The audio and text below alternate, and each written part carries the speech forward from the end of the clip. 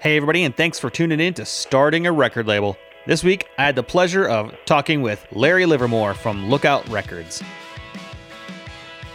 When I was younger and I first got into rock, I got into Green Day. Green Day was big. It wasn't Nirvana, which was super angry all the time. It had more of like a range to it.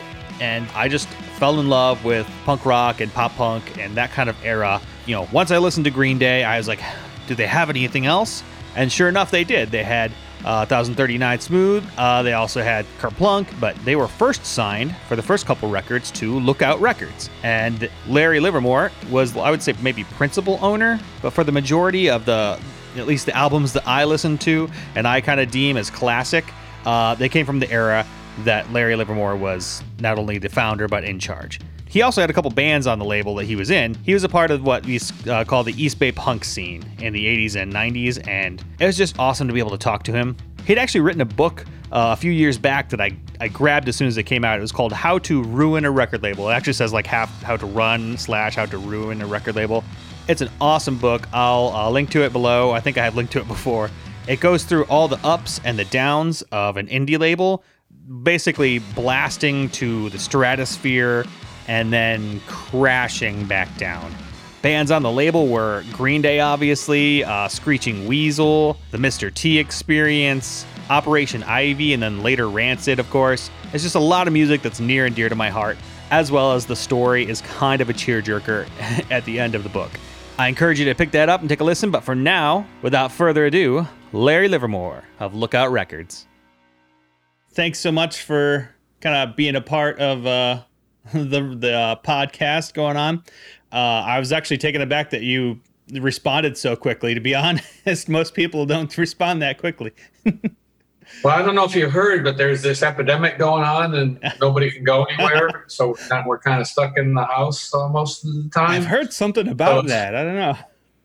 You heard about it, huh? Yeah, it's a good opportunity to catch up on conversations since we can't have as many in our own immediate environment as we might normally. It's good to talk with people in other places. This is very true. Well, my name is Joshua Smith. Obviously, you don't know me at all, but I'm starting a record label this year. Obviously, because of COVID, it slowed everything down. And so I'm like, well, I just want to talk to a lot of industry people just to see like what they went through, some of their experiences and whatnot. And I bought your book a few years ago, being a big fan of like the East Bay punk scene when I was growing up. And I love that book to death. And thank you for writing it. Well, it was a pleasure to write it. And it's even a bigger pleasure to hear that people are reading it and enjoying it. Although it occurred to me when you asked me to come on and talk about how to do a record label that, I mean, did you not read the book? It didn't turn out well in the end. It's got a double title, How to Run a Record Label, but also How to Ruin a Record Label. And sadly, it did end up in the dumpster, although it had a good run for a while there. Yeah, I mean, to be honest, though, like, the best kind of information is the kind that like, hey, here's some things that I didn't do completely right. And most of the record label books, because I think I have almost every record label book out there. I've been collecting them for years, hoping to start a record label. And I've read most of them, and they're just boring, baloney garbage half the time, and a lot of stuff that's way out of date. But hearing about the real relationships and the struggles that you went through was really good. Well, I think a lot of times when people write about record labels or bands for that matter, their agenda is primarily to, sort of bask in the glory of it all. Say, oh, this was so great. Too bad you weren't there. Too bad you missed out on it. But, we were so awesome. And then it ended, and that was the end of the scene. Too bad. But yeah, I sort of wrote in the last chapter of mine, I didn't want to do that. I wanted to write the whole story. As well as I could manage. And that meant turning a magnifying glass on myself as well. If something goes wrong, you can't just say, oh, well, it ran out of time or so-and-so messed it all up. You have to look at yourself and say, well, maybe I did some right things, but I might have done some wrong things too. Let's look and see what they were, and if there's anything we can learn from it. Mm-hmm. Very true, very true. So Joe from Don Giovanni on the book says, when Green Day and Nirvana were causing kids to start bands, labels like Lookout were inspiring them to start record labels. And from what I remember, I was probably in like 94. I was probably in like 5th, 6th grade, and I just started getting into music or whatever. But labels were kind of like a bad thing, kind of in an idea. But about that time when I started getting into punk rock, labels started becoming like a good thing for some crazy reason. And Lookout was one of the best ones, because you'd be like, hey, instead of saying like, when's this new band going to come out? You'd be like, oh, what's new on this label or that label, Yeah, I think your perception of labels as being a bad thing would probably at least partly have come from the fact that when you're just a kid just starting to get interested in music, your first exposure is mostly going to be to major labels. Mm-hmm. And, so it's kind of like McDonald's. Even if you like their hamburgers, I don't think that many people have a real warm spot in their heart for the McDonald's Corporation and are really fascinated about what the chairman of the board is having for lunch and what him and his wife are doing. It's just not. It's a machine. Mm-hmm. And on top of that, and this goes back a lot further, but it was kind of cooked into the perception of the public, was, back in when rock and roll was young in the 1950s and early 60s, a lot of what the record companies did was just plain criminal. There's no nicer word to put about it. They would take unsophisticated performers, especially black performers, who at that time were laboring under a huge disadvantage because we still had institutionalized segregation in this country, and a black performer couldn't even get played on the radio.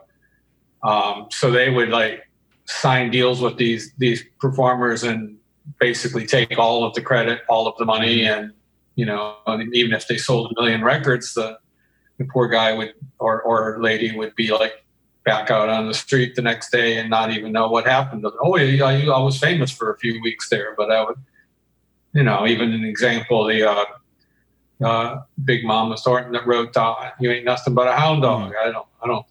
I think she was probably still playing in bars long after Elvis made himself a international superstar singing the song that she wrote. That was quite common, and it didn't only happen to black performers. It happened to most white performers too, to naive ones at least, and most of them were naive, because that's one of the problems musicians run into regularly is that their attitude is, I don't want to think about business. If I wanted to think about business, I go to accounting school. I just want to play my music, man. Yeah. And the trouble is, dealing with the business is part of it. You can't really get away from it. But because of that sort of blinkered attitude, a whole lot of musicians just got treated really badly, got ripped off. And, the public had, with good reason, a very bad impression of the big bad music corporations and the talent scouts and the managers and the executives, because a lot of rip-offs happened, and a lot of musicians were naive. They just wanted to play their music, and they didn't want to think about business. And as a result, a lot got taken advantage of, and it just kind of became this impression with the public that, oh, the musicians are cool, but the record companies are bad. And so, but, most people, their main interest is in, I want to hear the good music. So they didn't really think too much about it. When they went shopping, they didn't say, oh, I'm going to buy this record because it's on Warner Brothers, but I'm not going to buy this record because it's on Columbia. That might have happened sometimes, especially if they had a superstar performer on one label. They say, oh, well, it must be a good label. I'll try some of the other stuff. But that was rare. When the indie labels started coming along, and I think there's one other note I should make, is that at one time they were all indie labels. Mm-hmm. Even the giant corporations that we think of now as being the mega corporations and cyclopses and all of that, most of them started out with somebody pressing up 1,000 records and selling them out of the trunk of his car. and it's just the ones that grew. They grew and they grew. By the time that people like myself were coming up, it was not that likely that a regular guy could or woman could do that anymore. It had become so built up and so structured. But one of the outgrowths of the punk scene and the whole DIY music movement was you could do things like that yourself. It was way underground, and if it hadn't been so underground, the big companies probably would have crushed us right from the start. They just didn't even notice since we were so far below the radar. There's another element that I think it's really vital to bring up, which something was started happening in the 60s and 70s, and really even more so in the 80s, is technology changed. That people began getting tools that allowed them to do things that before you could only pay a lot of money to an expert, a technician to do for you. Most people I know nowadays are too young to remember before Xerox machines, but that was the actual crucial thing. When I was a kid, there was no such thing. Now, the only place that had anything where you could do mass printing was typically a school or a business would have a thing called mimeograph. Yeah. And it was like a really elaborate machine full of stinky chemicals, and it only printed in blue ink. And no regular guy could afford to use one of those. So when I was in 7th grade in the 50s, I decided I wanted to start my own underground school newspaper, just a satire of the official one. I literally had to type it by hand on a manual typewriter with carbon paper, so I could make one original and 2 copies. And then I would pass them around. My print run was 3, but I would pass them from hand to hand around the school, and until the teacher or the principal caught up with it, confiscated it. That was how we had to operate. And obviously, you're not going to get too big at that. When Xerox machines started coming along, suddenly anybody with an axe to grind or anybody with a passion to explore could start their own magazine or newspaper, fanzine, whatever you want to call it. And that's one of the things that I did. And that's one of the main things that grew into Lookout Records.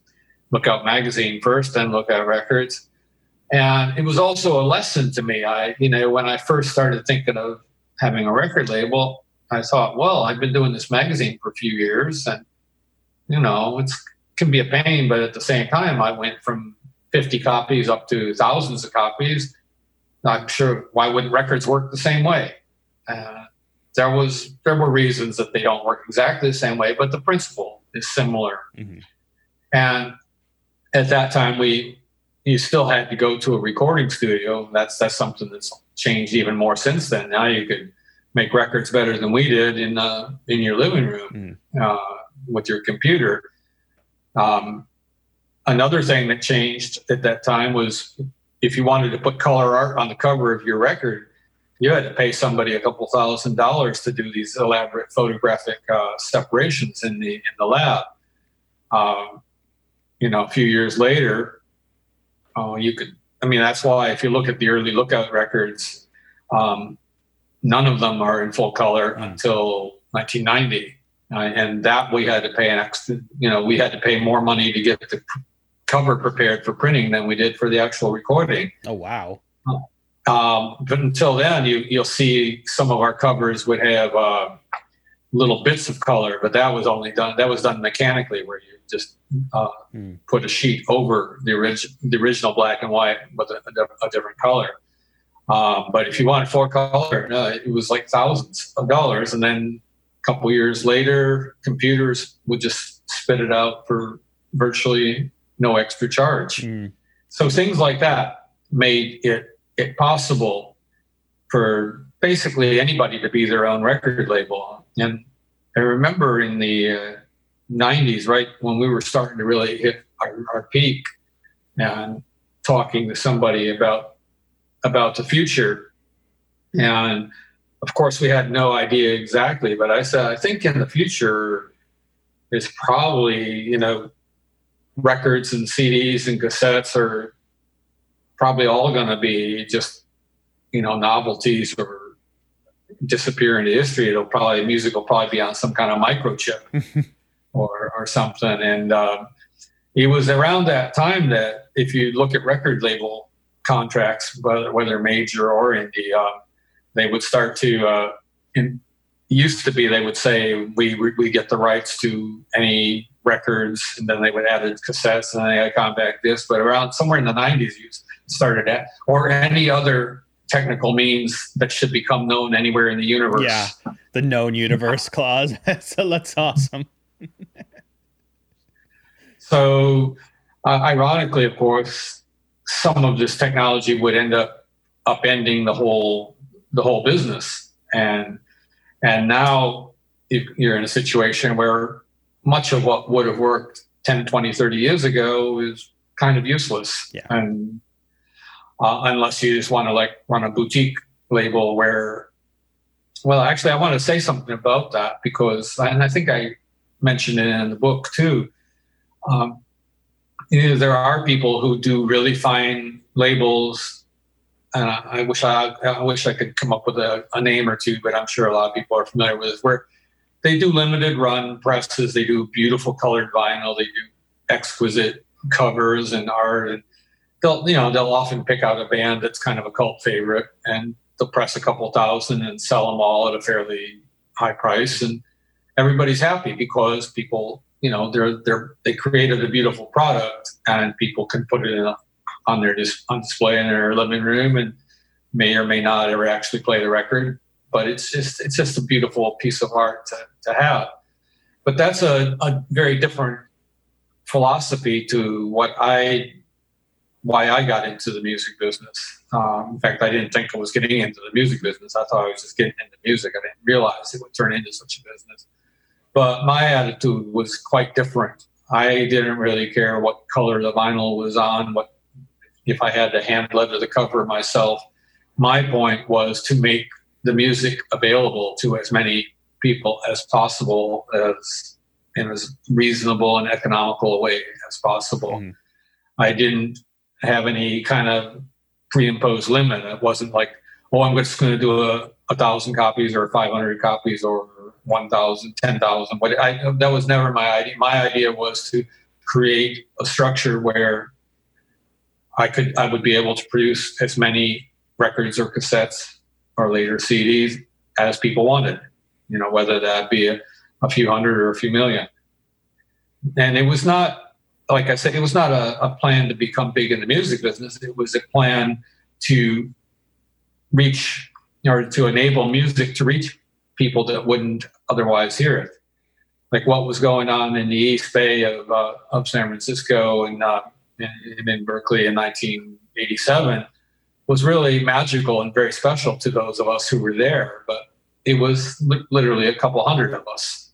There were probably most people, even in the city of Berkeley itself, even people that lived down the block from Gilman Street, the majority of them probably never heard of us because we weren't in local papers, we weren't on the radio.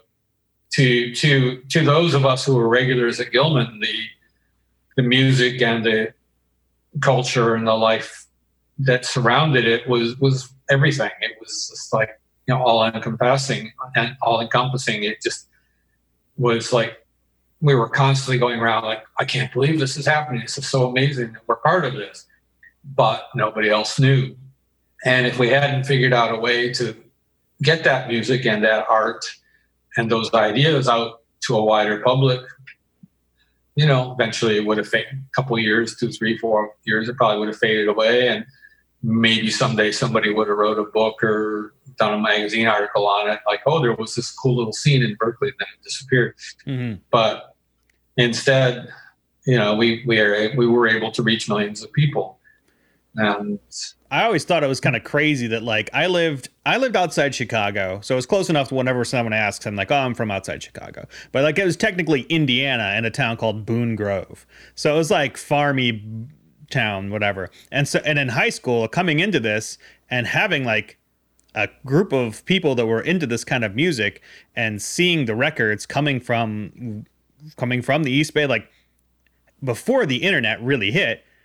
How did that all happen? Because that blows my mind to this day. Like, how did we get these records from that little area over there that just blew up?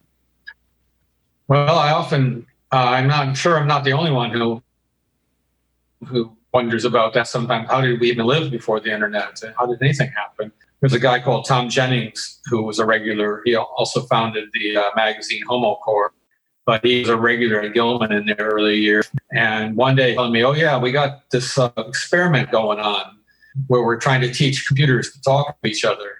And I was like, what would they even say? But that was the early form of the internet. That was actually before Gilman. That was 1985.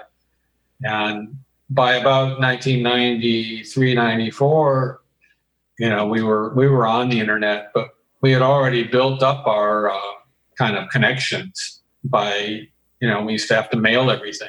I give an example. Around early 90s, we had done the first Screeching Weasel record, which is from out your way in Chicago. And they had to drive out to California and record it, and then went through the mixing and mastering and all. But for their second one, Ben, the leader of the band, did not want to come out to California, and he didn't want to come into the mixing room or any of that. He wanted to just hand it over to other people. So it turned into this ridiculous process that lasted probably the better part of a year, where the studio engineer in Indiana would mix it, and then he would send a cassette to Ben in Chicago by mail, and then Ben would send the cassette to me out in California, and with a notes or phone conversations about what was wrong with it and what needed to be fixed, and then I would have to explain to the engineer back in Indiana about what needed to be done, and then the whole process would repeat multiple times. And as you know, mailing a cassette from one side of the country to the other, you're looking at like 3 days each time. And then trying to explain either by letter, which also takes a few days, or a phone call, what exactly, how to fix the guitars or whatever the so-called problem was. Contrast that to a couple of years ago, I put together a record for some people, and I never left my room. I mean, the whole thing was done on the computer. I would say to this band out in Colorado, can you send me a song? And the next few days later, here comes a song, fully mixed and everything. And just like that, I accumulated songs from 12 different bands, and 16, I think. But I was just, it was just done like that. And, similarly, Don Giovanni just re-released a bunch of stuff by my old band. Again, never had to leave my room or leave my computer. So, some people say, oh, yeah, well, that's not as romantic as piling everybody into a van and driving across the country and sleeping on floors and eating beans and all, which may be true in some ways. But it also, it's an indication of how much things have changed. And it's also why I would caution anybody that's coming to me for advice about how to start a record label nowadays. I probably don't really have that much advice that is relevant. I can tell you how it was done at one time. I'm not sure that I could tell you. Well, I can tell you maybe some general principles, but certainly not the basic technology of it. Mm-hmm. I know that people are still putting out records, and I know that some people are still selling a lot of records and making a lot of money. Although when I say records, I don't mean vinyl records or whatever. I mean creating songs and putting them out to the public. I don't think I haven't seen Taylor Swift lining up at the Poorhouse anytime lately. And she, there are many performers who are doing as well as ever, but this is not an area of expertise for me. I think the people who will suffer are the ones who think, oh yeah, well, vinyl's going to come back and save the day, or I'm going to do a cassette only label because that's like keeping it cool and underground.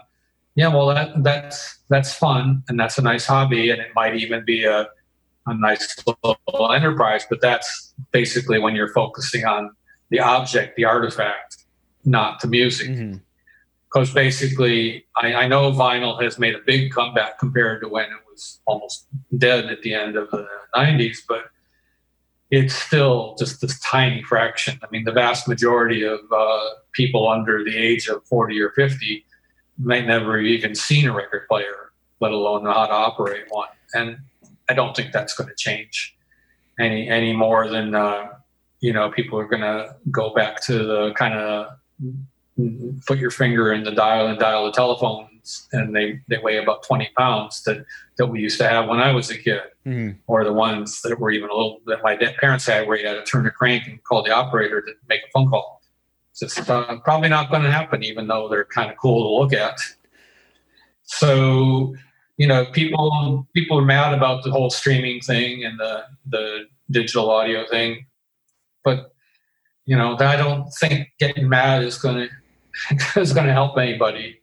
Unless you just want something to go on a crusade about and maybe get on the internet and rant and rave about it. But when you started, you just did 7 inches. And then you moved on eventually to CDs and whatnot, because that became a newer thing, right? When we started, we did 7 inches, and some people said, and when we started doing our first 12 inches, some people said, "Oh, look out, selling out, going corporate, going commercial." But there was never anything, religious or spiritual or sacred about the 7-inch record that we had committed ourselves to. We did 7 inches at the beginning because that's what we could afford to do. It was the only thing available to us. I remember, this is kind of a comparison, but I don't know how familiar you are with the whole garage band kind of scene, where people try to play in this really rough, ragged style that sounds really cheaply recorded. Even if they have the money to pay for really good recording, they deliberately make it sound as if it was like recorded in a basement someplace through tin cans. And similarly, they will buy these instruments that were popular back in the 1960s. There's a guitar called the Silvertone, for example. When I was a teenager, that was basically what everybody that wanted to play in a band got, was a Silvertone guitar from Sears Roebuck, which I don't know how many of your listeners will even remember Sears Roebuck, but they were a big shop, big department store at that time. It was a cheap, junky guitar, but it was what people could afford, especially where I lived in, a working class neighborhood. And similarly, the kinds of amps and stuff, they made a really distorted kind of crappy sound. And then 30, 40 years later, you got these young musicians like, I want to sound like those cool bands back in the 60s, so I'm going to get really shitty equipment and pay a fortune for it. Those Silvertone guitars probably cost 10 times now what they cost back then. Sure. And we used to make fun of kids for playing silver, even if we didn't have a guitar of our own. We'd make fun of, you got yourself a Sears Roebuck guitar, did you? So they kind of missed the whole point. People made cheap sounding records because that's all they could afford to make, and that's all they had the technology to make. And that was basically the same with our early 7 inches. And they also sounded really cheap because we were recording on 8-track recording studios for, what seemed like a fortune to us at the time. We literally had a couple hours that we could afford to get the band in and out of the studio. So there wasn't a whole lot of messing around. Like, can we retake that and remix the overdubs and all? No, that stuff was not happening. But, the first few 7 inches did well. And so we were very fortunate enough to be able to do some 12 inches. If we had not been able to start doing 12 inches, that would have been the end of us. We would have made a few more 7 inches and then gone out of business, because it's extremely hard to make much of a profit at all on 7 inches. You make 1,000 of them and sell them all. then, you got your money back and a little bit left over. And by the time you give some to the band, and that whole time, unless you've got another sort of day job, you're basically right back where you started. The 12 inches did in those days make a substantial profit, and that's what enabled us to start growing and eventually started doing cassettes at I think about 88 or 89. We started doing cassettes because that was the new thing, and then CDs about 1990. Of course, that really unleashed a firestorm among the punk community because CDs were supposedly the work of Satan. Even a lot of mainstream industry people did not like them. Ironic thing was that before long they were cheaper to make than records, and could hold twice as much money. Music, twice as much music. But I Freudian slip there because the whole money thing was one of the reasons the punks hated the CDs was that the record companies were repressing CDs of all of the old vinyl records from the earlier years and then charging twice as much for them. Yeah.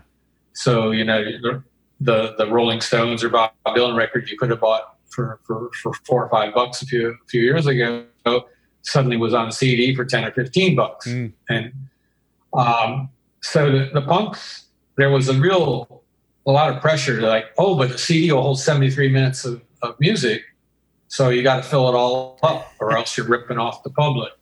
And that was a expensive and probably artistic mistake that I made. I felt guilty just putting a regular 12-inch length record onto a CD, so I would always insist that there be extra tracks. And I can give you at least two examples of both with Green Day and with Operation Ivy, which were our two biggest sellers. When we turned them into CDs, I again insisted that we put the 7 inches and compilation tracks and things on, add them on for bonus tracks. I realized a few years later two things. One, that as much as people love a band like Operation Ivy or Green Day, not most people don't want to listen to 20 songs in a row, even by their favorite band. There's a reason that albums have 10 or 12 songs or 14 songs. And, from a purely commercial standpoint, those extra tracks that we tacked on to the Green Day CD or the Operation Ivy CD, once those bands became popular, we could have made another LP of each of those and probably sold 1 million of each of those. And it would probably have been a better record in terms of, the attention span of the listener. Then people would have 2 Operation Ivy albums and they would probably love both of them. Yeah. But that was that was one of the many times I shouldn't have listened to the punks. But at the same time, without the punks and without a lot of the DIY punk philosophy, none of this would have happened in the first place. So you win some, you lose some. I never would have dreamed that it would have been possible for me to start my own label and reach millions of people if it hadn't been for the punk way of doing things. So, in some ways it had a happy ending, and what's another 1 million or 2 million records sold anyway in the long run. I mean, luckily both bands did all right even without it, and we did all right too, at least for a while. I was trying to reread your book before we had the interview, and I didn't make it all the way through again, but I got to this point where it started talking about, I think you'd moved to the new building, and you're like, well, I guess this has to be kind of I can't remember how Molly put it, like an appropriate thing or an actual label or something like that, as opposed to being in like your bedroom. And professional. There you go. And you're saying like, oh, I guess I better make an LLC, and it's kind of like blew my mind because I was like, that's the first thing I did. It's like make an LLC and like trademark my name. Was your name trademarked too? No? No, we didn't do any of that kind of stuff. And again, it was kind of foolish. It's not so much that you should try to cash in on every possible thing, but the fact that if you don't, somebody else will. Yeah. Like I mean, we're fortunate that we had a lot of goodwill and we didn't make too many enemies, but people could have messed with us a lot more than they did because we didn't bother with a whole lot of. In fact, we didn't even bother with contracts for the first few years. Oh, wow. Until, actually, it was actually one of our recording engineers who did a lot of the early stuff, and he had some experience in the bigger music business in addition to his punk music experience. And I was saying, no, I don't believe in contracts. That's not punk. And he's saying, well, for your own sake and the band's sake, you really owe it to them and yourself to do it. And I said, yeah, but it's so corporate. And he said, well, no, really what a contract is that you're just setting down on paper what it is exactly that you expect. And the band in turn is doing the same. You know, they may have a very, very different idea of what a label is supposed to do for them. And you may have a very different idea of how a label is supposed to operate or the band is supposed to operate. It doesn't mean either one is right or wrong. It just means that if you find out a year or two down the road that you totally have different values, then you got a problem. And you're going to have, you know, either somebody suing somebody or somebody walking off in a huff. It's kind of like they say about if you're getting married. It's a good plan to talk with your wife or husband ahead of time and say, you know, to make sure you have similar values. Yeah. You know, are we going to have a joint checking account or are we going to have separate accounts? Are we going to live in the suburbs or are we going to live in the city? Are we going to have kids or are we not going to have kids? Because if you get married and then find out a couple of years down the road that you have totally opposite views, and one of you cannot possibly live in the suburbs and the other you cannot possibly live in the city, well, you know, that's kind of the thing that you run into with bands all the time and with labels. A lot of bands, they kind of have this imaginary idea that they saw in a movie somewhere where Mr. Talent Scout comes and signs them up, and next thing you know, a truck shows up in front of their house with millions of dollars, and that's how it's when they don't have to do anything except play the music. Yeah. And I suppose some labels probably think something similar. Yeah. So Kevin was extremely correct, and I thank him for that. We never made a big elaborate contract, but we had some simple principles that we set down in paper, and some bands didn't like that, and a couple just refused to deal with it. But we didn't deal with a lot of other stuff, like publishing, which is an essential part of the music business, and trademarks and copyrights, as you mentioned. Well, for instance, the famous Lookout label with the smiling face, my original partner in Lookout, David Hayes, created that.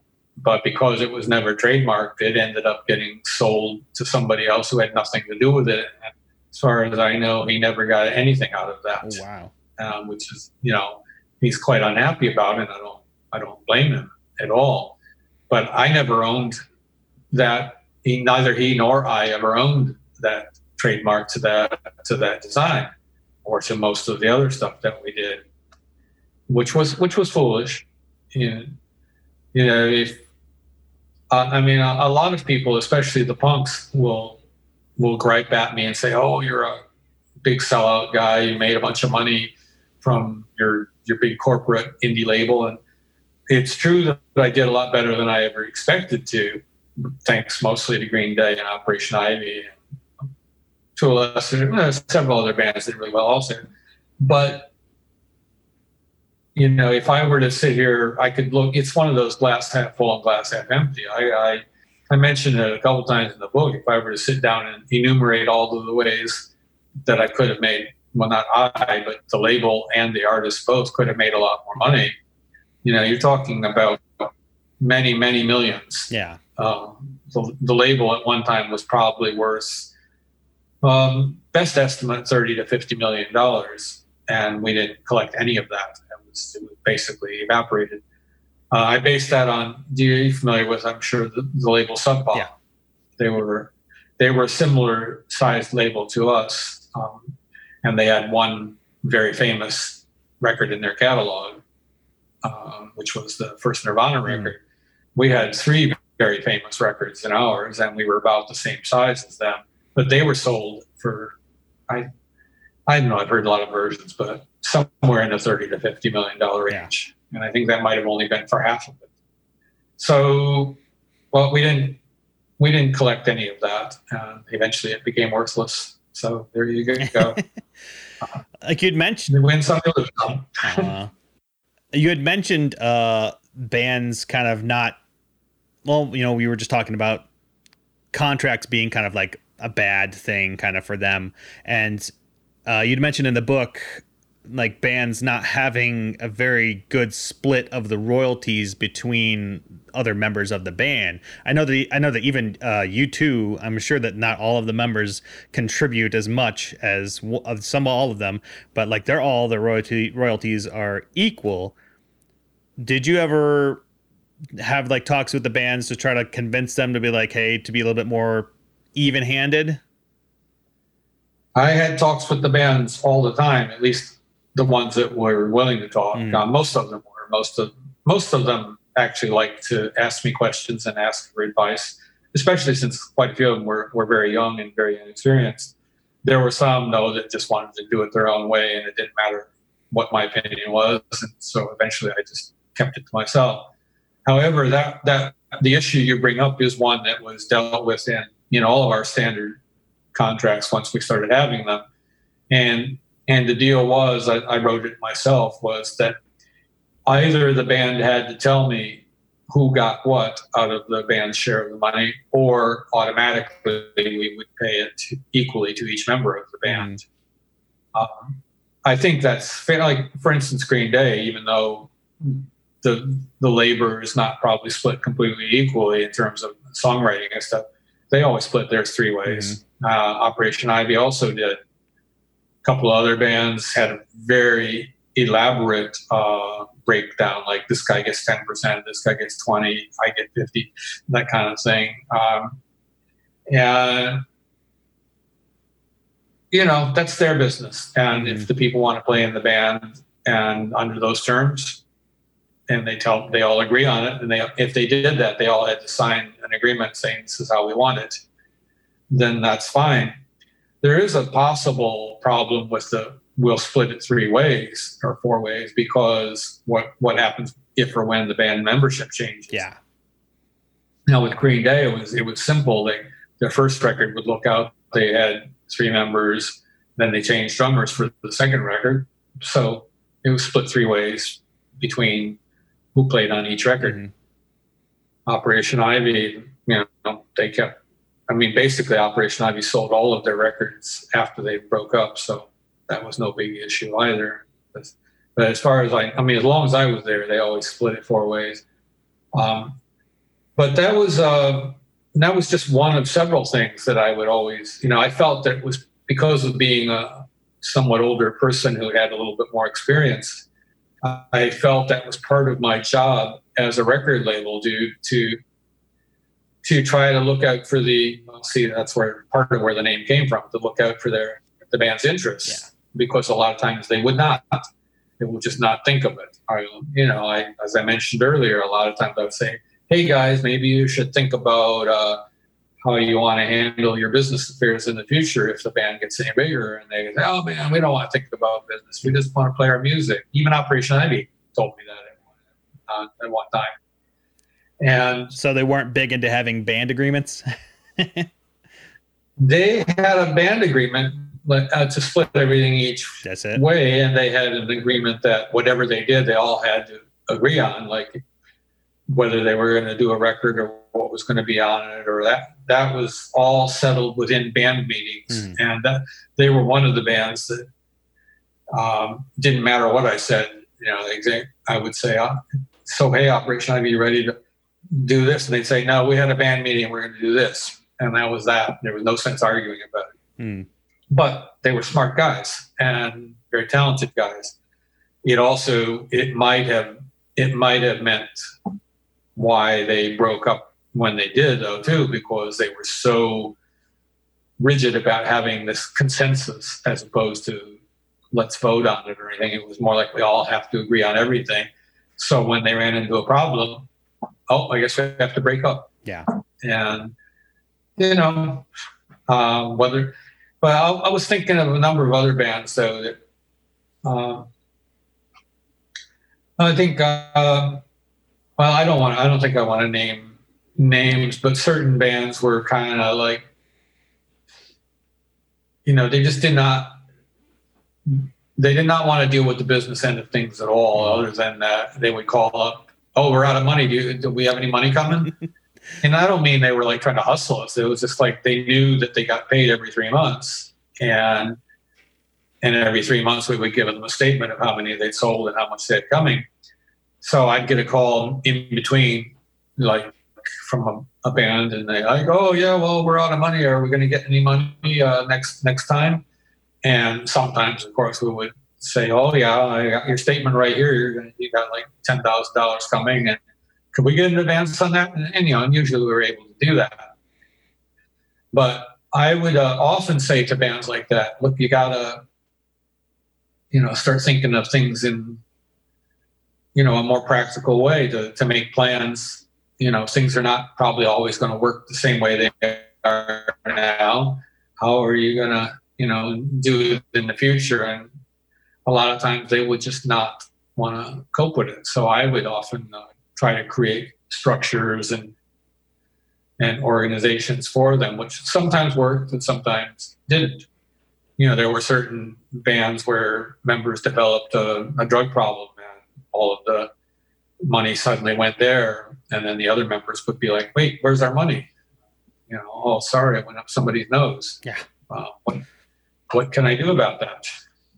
And, you guys have to figure out a structure for how to deal within the band with that. I cannot come and babysit all of your members to make sure that, that's one of the reasons that I wanted to, unless I got specific advice to the contrary, that's why I wanted to split the money equally among each member. Yeah. I would say to them also, have a band fund. If your van breaks down, you need new amps, whatever, you got to have some money set aside rather than just, oh my God, what are we going to do now? Mm-hmm. We're going to have to cancel our gigs because we don't have any money and everything's broken. In the later years, was that stuff kind of just written for them? Like, sure, here you go kind of deal when you guys did have quite a bit coming in? It was quite common when things started getting really big for us to advance money to certain bands, especially ones that were very active, like the bands that were touring all the time. They would run up bills and be out on the road, and there would be expenses.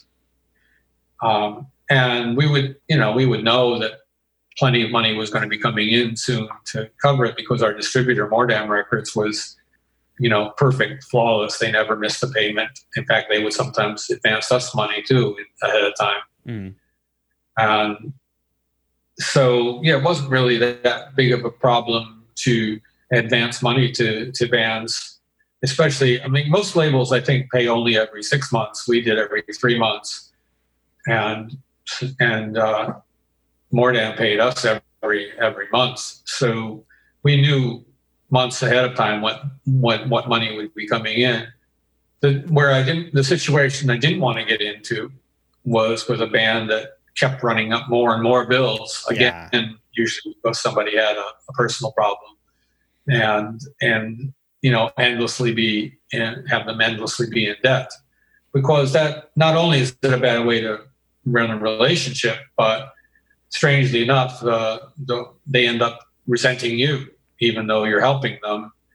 They kind of get bitter, like, oh, we never get our bill paid off. We always owe you money.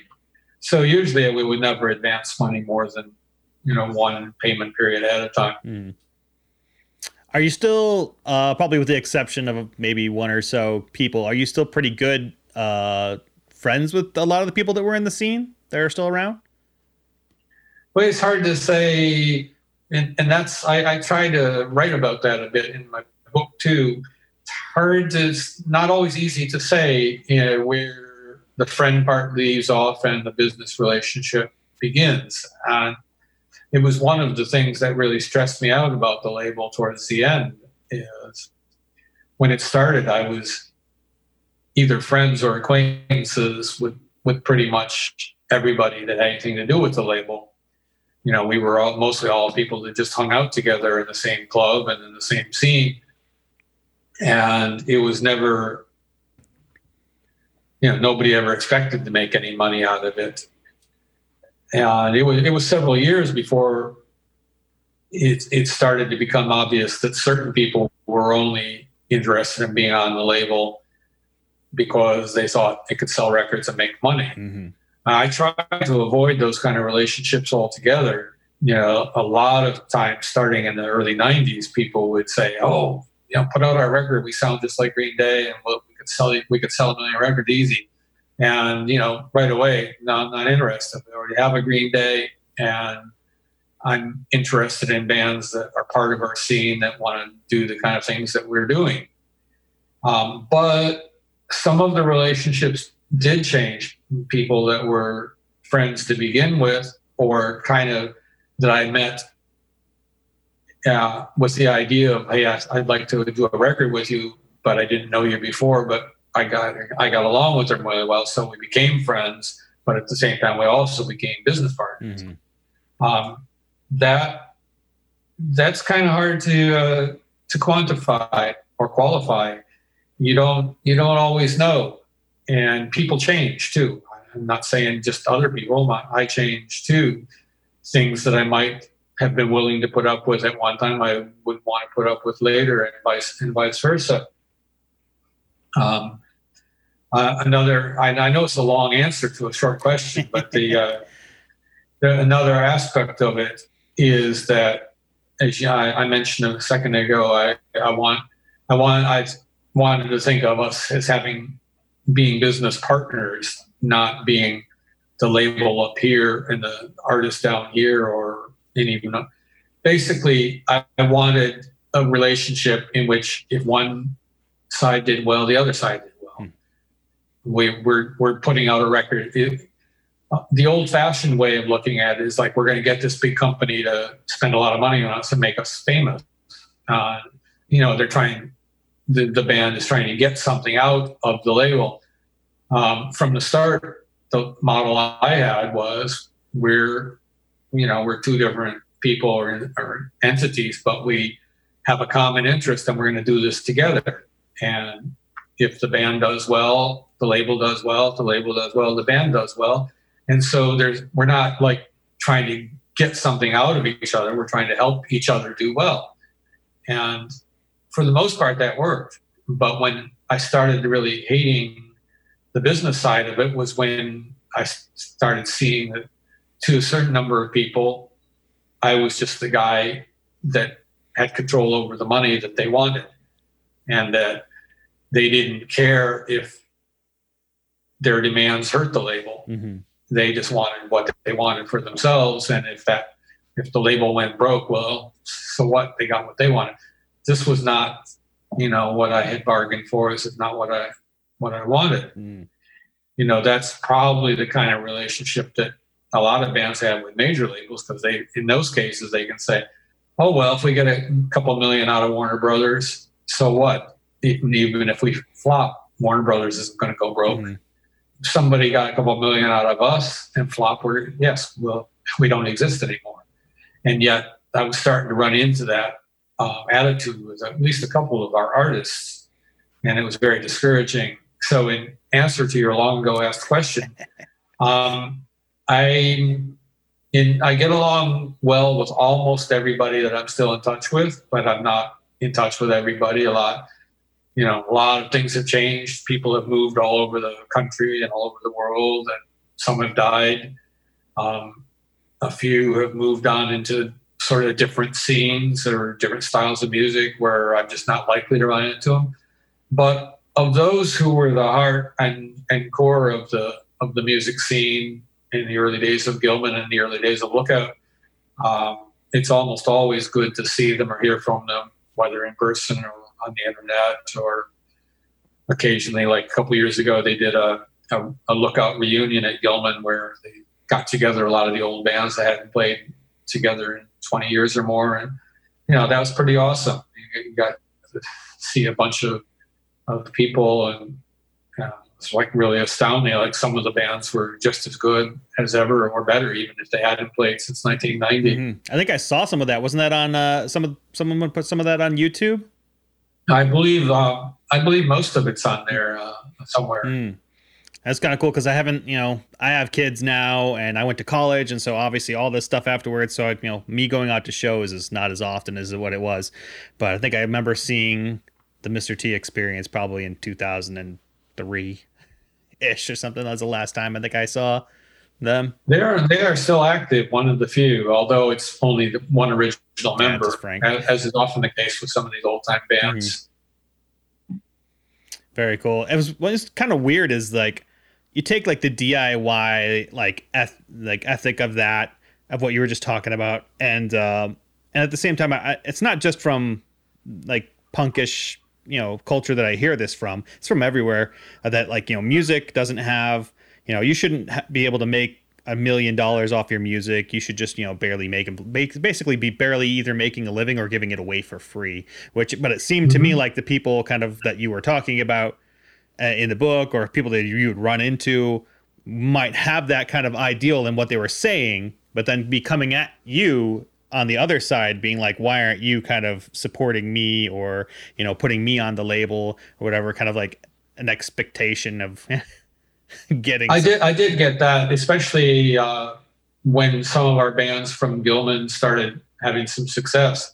I would have other bands from the area who played at Gilman coming to me, well, why aren't we on your label? Should we be on your label? And, and sometimes it would just be an intangible thing. No, you're not my style of music. You don't represent what I want on Lookout. Luckily, a couple of years later, Fat came along and took a bunch of those guys and did very well with them because that was where they fit. Yeah. But in 1988 or so, I did not know where they fit. I just knew they didn't fit on Lookout. Mm-hmm. You might have heard of a band called No Use for a Name. They were desperate to get on Lookout, and something wasn't right. And they went into Fat when Fat started a couple of years later, and sold a ton of records, probably more than they ever would have sold on Lookout. Mm. So there was that. It was part of the reason that I wanted to go away from it. But I think I might have lost the track of what question exactly you were asking. Oh no, I think I was just asking. Like, basically, I'm probably making a statement. Like, it's funny. It's kind of funny. Like, these people over here are like, money, and art shouldn't be mixed together. But then they come kind of towards you when. I get what you're saying. Yeah, no, there's a couple aspects of that I would want to mention. And one is that a lot of these people who were in the early bands, you're talking about teenagers and very early 20-somethings, a lot of whom were still living with their parents or living in punk houses for practically nothing. And your attitude towards money, as I'm sure you will have found as you grew up and got a family and everything, it necessarily has to change unless maybe you're inherited a bunch of money or something. If you got to take care of yourself, you're going to have a slightly different attitude once you got a kid, for example, than you had when you were sleeping on the floor of a punk house. And so that's just normal. And that's one of the reasons that I was always trying to convince the bands to be at least a little bit more businesslike in their planning.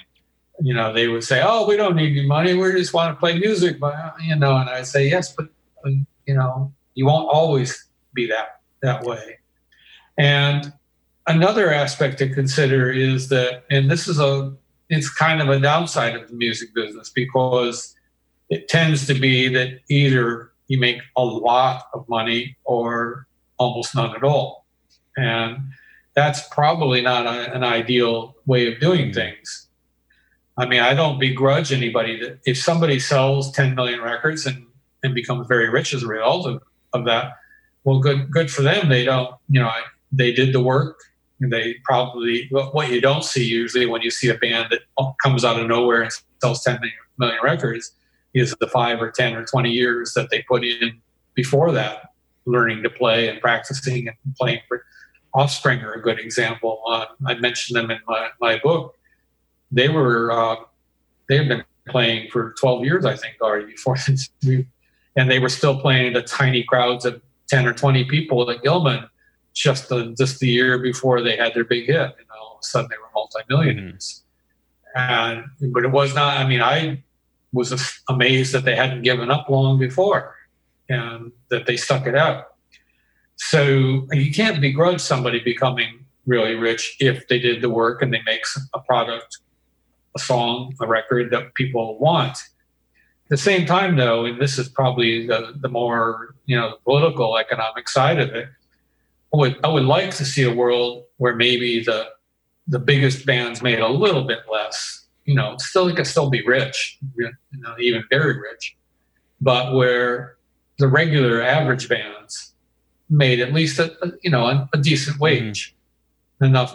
At least that was at least as good if they were working at a regular menial job. Maybe not a high class or professional job, but at least enough to live on. That, but even that gets tricky because I think you and I both know not all bands are particularly good. There's a lot of good bands that don't get as much attention and credit as they deserve, but there are a lot of bands that, while the people in them are maybe having fun and their friends may enjoy listening to it, most people don't want to hear them. It's just the sad case. Neither of my bands has ever become popular, and as a result, I don't feel like I'm entitled to make a bunch of money from being in either of the two bands I was in. I would love it to become very popular and have everybody say, "Oh, I love your band," and buy all my records. But that has not happened, and I don't feel like I'm entitled to it just because I spent a lot of years playing music and stuff. Well, not everybody's music is popular. Not everybody's paintings or everybody's books are popular. That's just the way it is. So I do run into a certain number of musicians who I've been playing music all my life and I deserve to make a living from it. Well, I don't know if that's true or not. It's like if you paint houses for a living and nobody likes the way you paint. Are you entitled to make, no matter how long you've been painting, are you entitled to make a good living from it or not? You had mentioned on, I think on one of your blogs, I could be wrong, about the Potato Man and the Lookouts making kind of a bit of a comeback a little bit through online streaming. What's your take on Spotify and streaming? I know we talked about 7 inches earlier, 12 inches, and then CDs. Streaming, it's been around for a little bit, but that's the new kind of way. How do you feel about that? Well, this is where I get into territory where I don't have enough expertise. I know Joe over at Don Giovanni is written and spoken out quite a bit against organizations like Spotify. Mm-hmm. I'm also aware that although they pay royalties, they pay very, very small royalties. But I'm not in a position to know how fair or unfair that is. The only thing I really do know, or at least think I know, is that that's the technology that we're dealing with today. And whether people like it or not, they're going to kind of have to find a way to navigate it. And obviously some people are doing so. I don't see, maybe I just don't have enough imagination or enough technical knowledge, but I don't see a way that somebody is going to subvert that whole structure and take us back in a time machine to where everything was physical products. Mm-hmm. Maybe I'm wrong. I could be. But I know, even just speaking for myself, and this might be because I'm older now and I don't really want to accumulate a bunch of things. I'm more interested in, emptying my house out of things because I just, it might sound a bit morbid, but I had to empty the house out from a couple of relatives when they died, and it was like a nightmare. It was like 30, 40 years of stuff that they just couldn't throw away. Yeah. And it was because it was all precious. So I had to take it all to the dumpster myself. And, not the worst thing in the world, but depressing and sad. Yeah. So I don't want to collect a bunch of records and CDs anymore. I'm happy to listen to music online or on the internet or MP3s, whatever is easy for me. That that might sound selfish, but I think that probably reflects the attitude of most people who like music. Mm-hmm. And they don't need a record or a CD to sit and look at and study. I mean, some people will, but I think they're a small minority. Most people just want to be able to snap their fingers or touch a button and music comes out. Mm-hmm. It's not the worst thing in the world. Whereas, people who make records for a living might say, but we won't make any money if you don't buy physical products.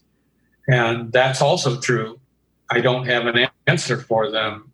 And I would say probably what they need to do is to figure out something, a different approach. Mm-hmm. That's actually around the time I left Lookout, and I was kind of trying to give some advice to the people who were taking over after I left. And I don't know, this might sound weird or cynical or something, but I said, I have a feeling the way things are going in the music business that in a few years, you're not going to be able to make that much money out of records or CDs anymore. And that probably a huge amount of the money is going to, a larger amount is going to come from merchandising, mm-hmm. like from T-shirts or other stuff. I mean, I had only a very simplistic view of it, but I think nowadays I would call that branding, and that what the successful company eventually would be doing would be selling a whole package, with videos, T-shirts, shoelaces, whatever, and and maybe, like I say, maybe it sounds cynical, but you have to deal with the world as it is, not as how you wish it were. Yeah. Oh, it's back again. Gosh dang. Sorry about that. I only have like 1.5 more questions. Well, I was talking about the whole 360 deal. Yes. Which, like I asked you, I obviously do, and those are, people speak out almost violently against that idea. I don't think it's necessarily such a bad idea. It harkens back to, I say, when I was working with bands in the early days, that a lot of them just did not want to deal with the day-to-day business stuff and all. And at least in some cases, I think if their record label was looking out for them instead, they could concentrate more on their music. And that, to me, is what a good 360 deal would look like. Nowadays, if you want to make money from your music, you're going to have to get it heard in other ways. And for a while, they were saying, now bands are going to have to make all their money from concerts and personal appearances the way they used to in the old days, which was true, even though they never made any money. The idea of making a lot of money from recordings is really a very brief period, from about the mid-1960s up until the early 2000s. That is like a brief golden age for people being able to make a lot of money from recordings. But, people got used to it and said, that's how it's supposed to be. It's always going to be that way. Well, it was never like that before. When I was a kid, it wasn't like that. And it's not anymore. But the idea of saying, so now you got to do it the old-fashioned way and get out and play a lot of shows, well, that works for some, but not everybody could be on the road all the time. I'm thinking of one of my favorite performers of all time, Hank Williams Sr., who back in the 1940s basically lived on the road, going from town to town with his country band. And basically they were so poor they had to ride in a station wagon with all their equipment up on the roof, except when it started raining, they'd have to bring it into the car and sit it on their laps. and they had to drive all night because they couldn't afford hotels.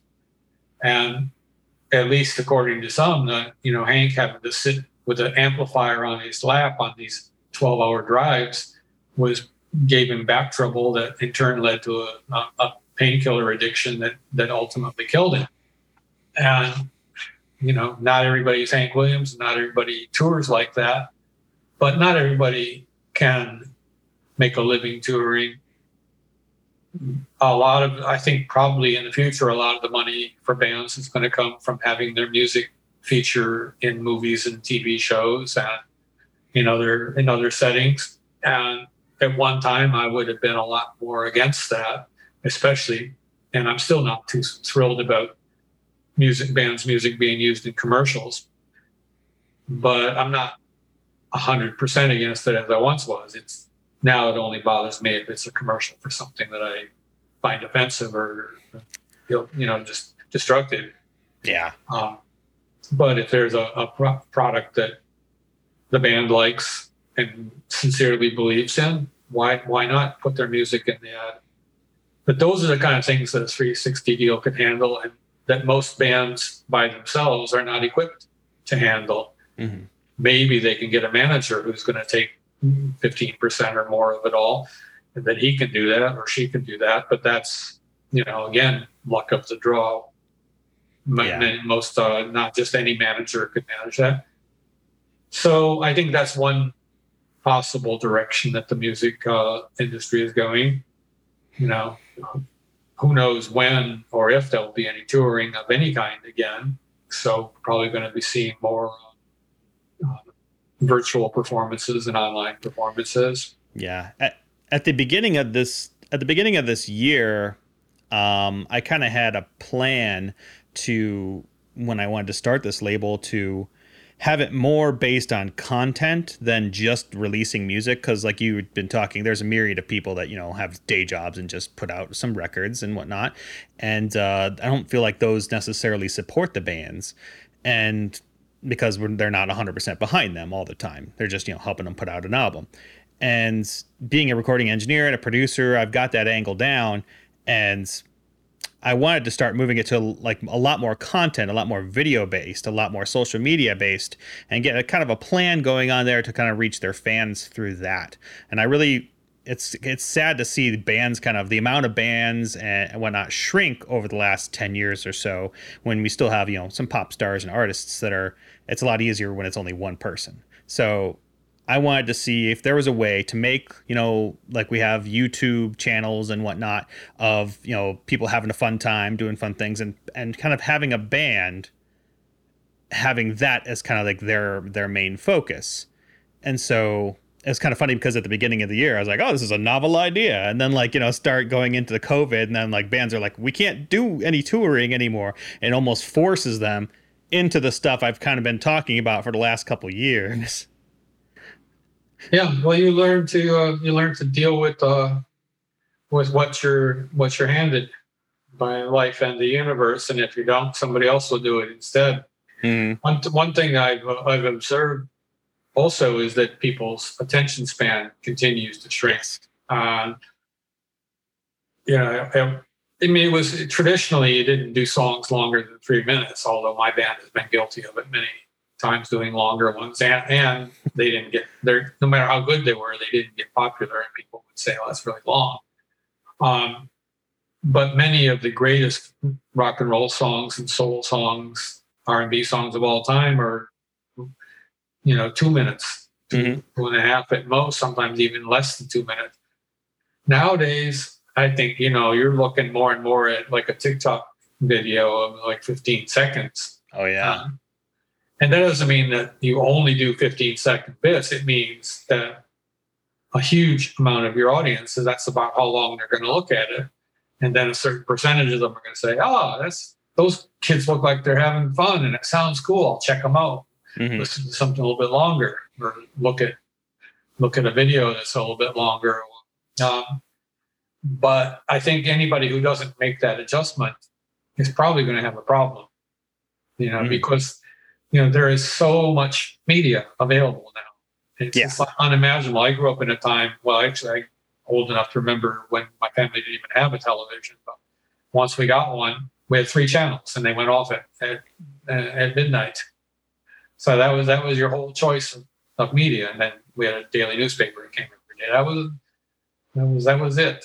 And now somebody could sit in a chair in their living room and never sleep and never eat and never leave that chair and have non-stop media of all kinds presented to them and never see the same thing twice. Mm-hmm. So if you want to get somebody's attention and keep it, you're going to have to be innovative and use some imagination. Probably more than I possess.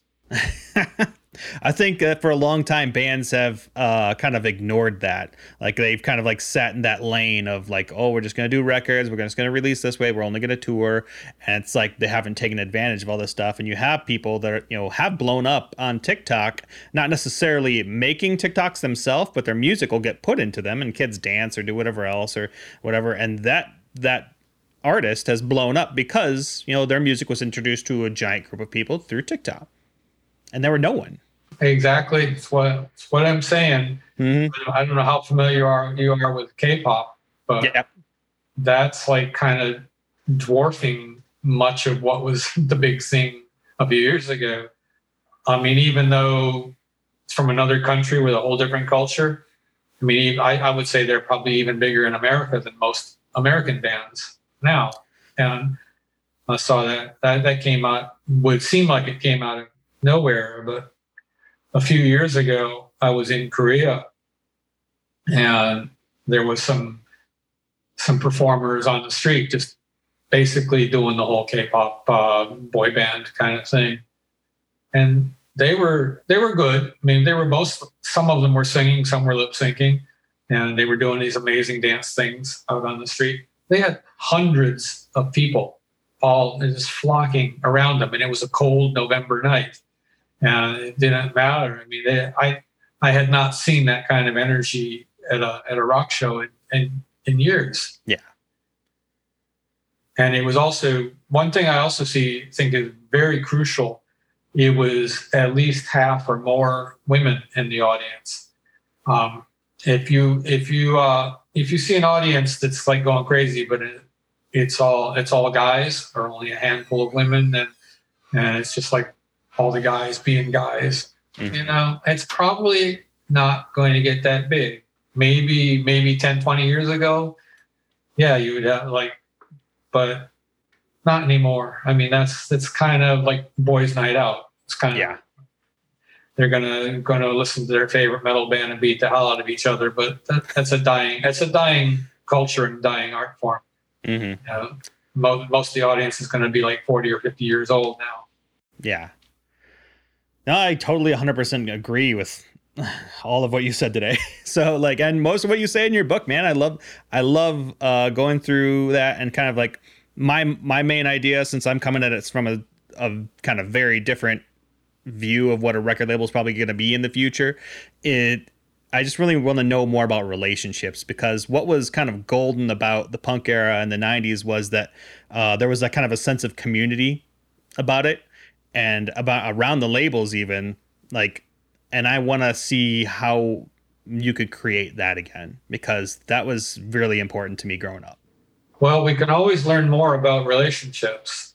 And in fact, if we don't, they're probably going to suck after a while, even if they started out great. That's probably the biggest learning experience that I had out of the whole affair was that I probably needed to pay more attention to relationships with people in general and with myself, because I was the weak link.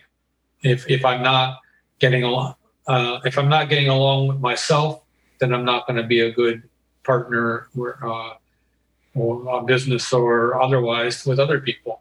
And that was kind of what happened when things started getting stressful. I reacted by becoming cynical and bitter and isolating myself from people instead of doing the opposite, which would be like, what is bothering me? What can I do to change it? And and to make sure that I continue to get along with people better. That's, a lot of that is personal. But the thing is, and I'm sure you would probably agree, I guess you said you have a family. Yep. Yeah. Within your family, it's probably very similar that from day to day, the needs of the various people in your family and the personalities will undergo some change. When you fall in love with somebody, you're falling in love with partly a person, but also partly an ideal of who you think or expect that person to be. And you're going to find out, A, that they're not quite exactly the same that you thought they were, and B, that as time goes by, they're going to change. Mm-hmm. And if you focus on that and say, "Oh, why are you changing? You're not the person I fell in love with," you're going to forget that you're not the person you were either. You're going to not notice that you're changing also. And that will be even probably more true, for instance, with children who change dramatically from 1 month to the next when they're young. Yeah. So it's you kind of got to check it all the time and be aware of it. And, obviously the relationship between a band and a label is not as intimate as that of a family, but it's not completely different. Just like I've said many times, being in a band with people is like being married to several people at once, and it's hard enough to keep a single marriage between two people fresh and going along smoothly. Imagine 3, 4, 5 people. Yeah. You all have to get along and respect each other's needs and values without giving up too much of your own. Real delicate balancing act. Similarly, if you want the label and the band to get along, you've got to recognize that the band who were 18 or 20 years old when they signed and put out their first 7-inch are not the same people who have sold a few million records and now have families and extended families of their own, and business empires to concern themselves with. Mm-hmm. Definitely true, man. Well, thank you so much for coming on and listening. I do have one last question. What is your favorite release that you've ever done? That's a silly. I'm sorry, I don't mean to be disparaging. It's a little bit silly. It's how many children do you have? 3. Which one is your favorite? Exactly. However, there are a couple that I've written and said many times I'm particularly proud of, and they're ones that are not popular, not super popular. They are the Brent's TV 7-inch, which probably only sold 1,500 or 2,000, one of our lowest sellers of all, and the Nuisance album, which did a little bit better, but should have been massive. It should have been as big as Nirvana, but wasn't for a variety of reasons. Both of those I especially treasure because they wouldn't have been heard if it weren't for Lookout, but maybe even more so because they represent a certain time and place and culture that was just a homegrown culture up in the north coast of California. It just was unique and did its own thing and produced its own style of music and its own slang and its own value. And it's almost completely gone now. It just came and went in a brief time. But to me, that was one of the most valuable things about doing a label or doing anything in media is, it's kind of being a historian and saying, here was this amazing thing that happened. And you get to be part of it, even though you were born 20, 50, 100 years later on the other side of the planet. But here's what some people were doing, and maybe you can relate to it and be inspired to do something equally amazing wherever and whenever you are. Mm-hmm. Absolutely. I mean, I love the internet for that fact, just because, in the 90s, we just had to kind of wonder, like, what happened between certain band members or whatever else between, first Green Day's album that I had. And second, you're like, wait a minute, what happened to Al? Or what happened to John? Like, what's going on? Like, and I didn't have to waited until I found it in a magazine, maybe 2 or 3 years later. I was reading through, there's an actual interview with him.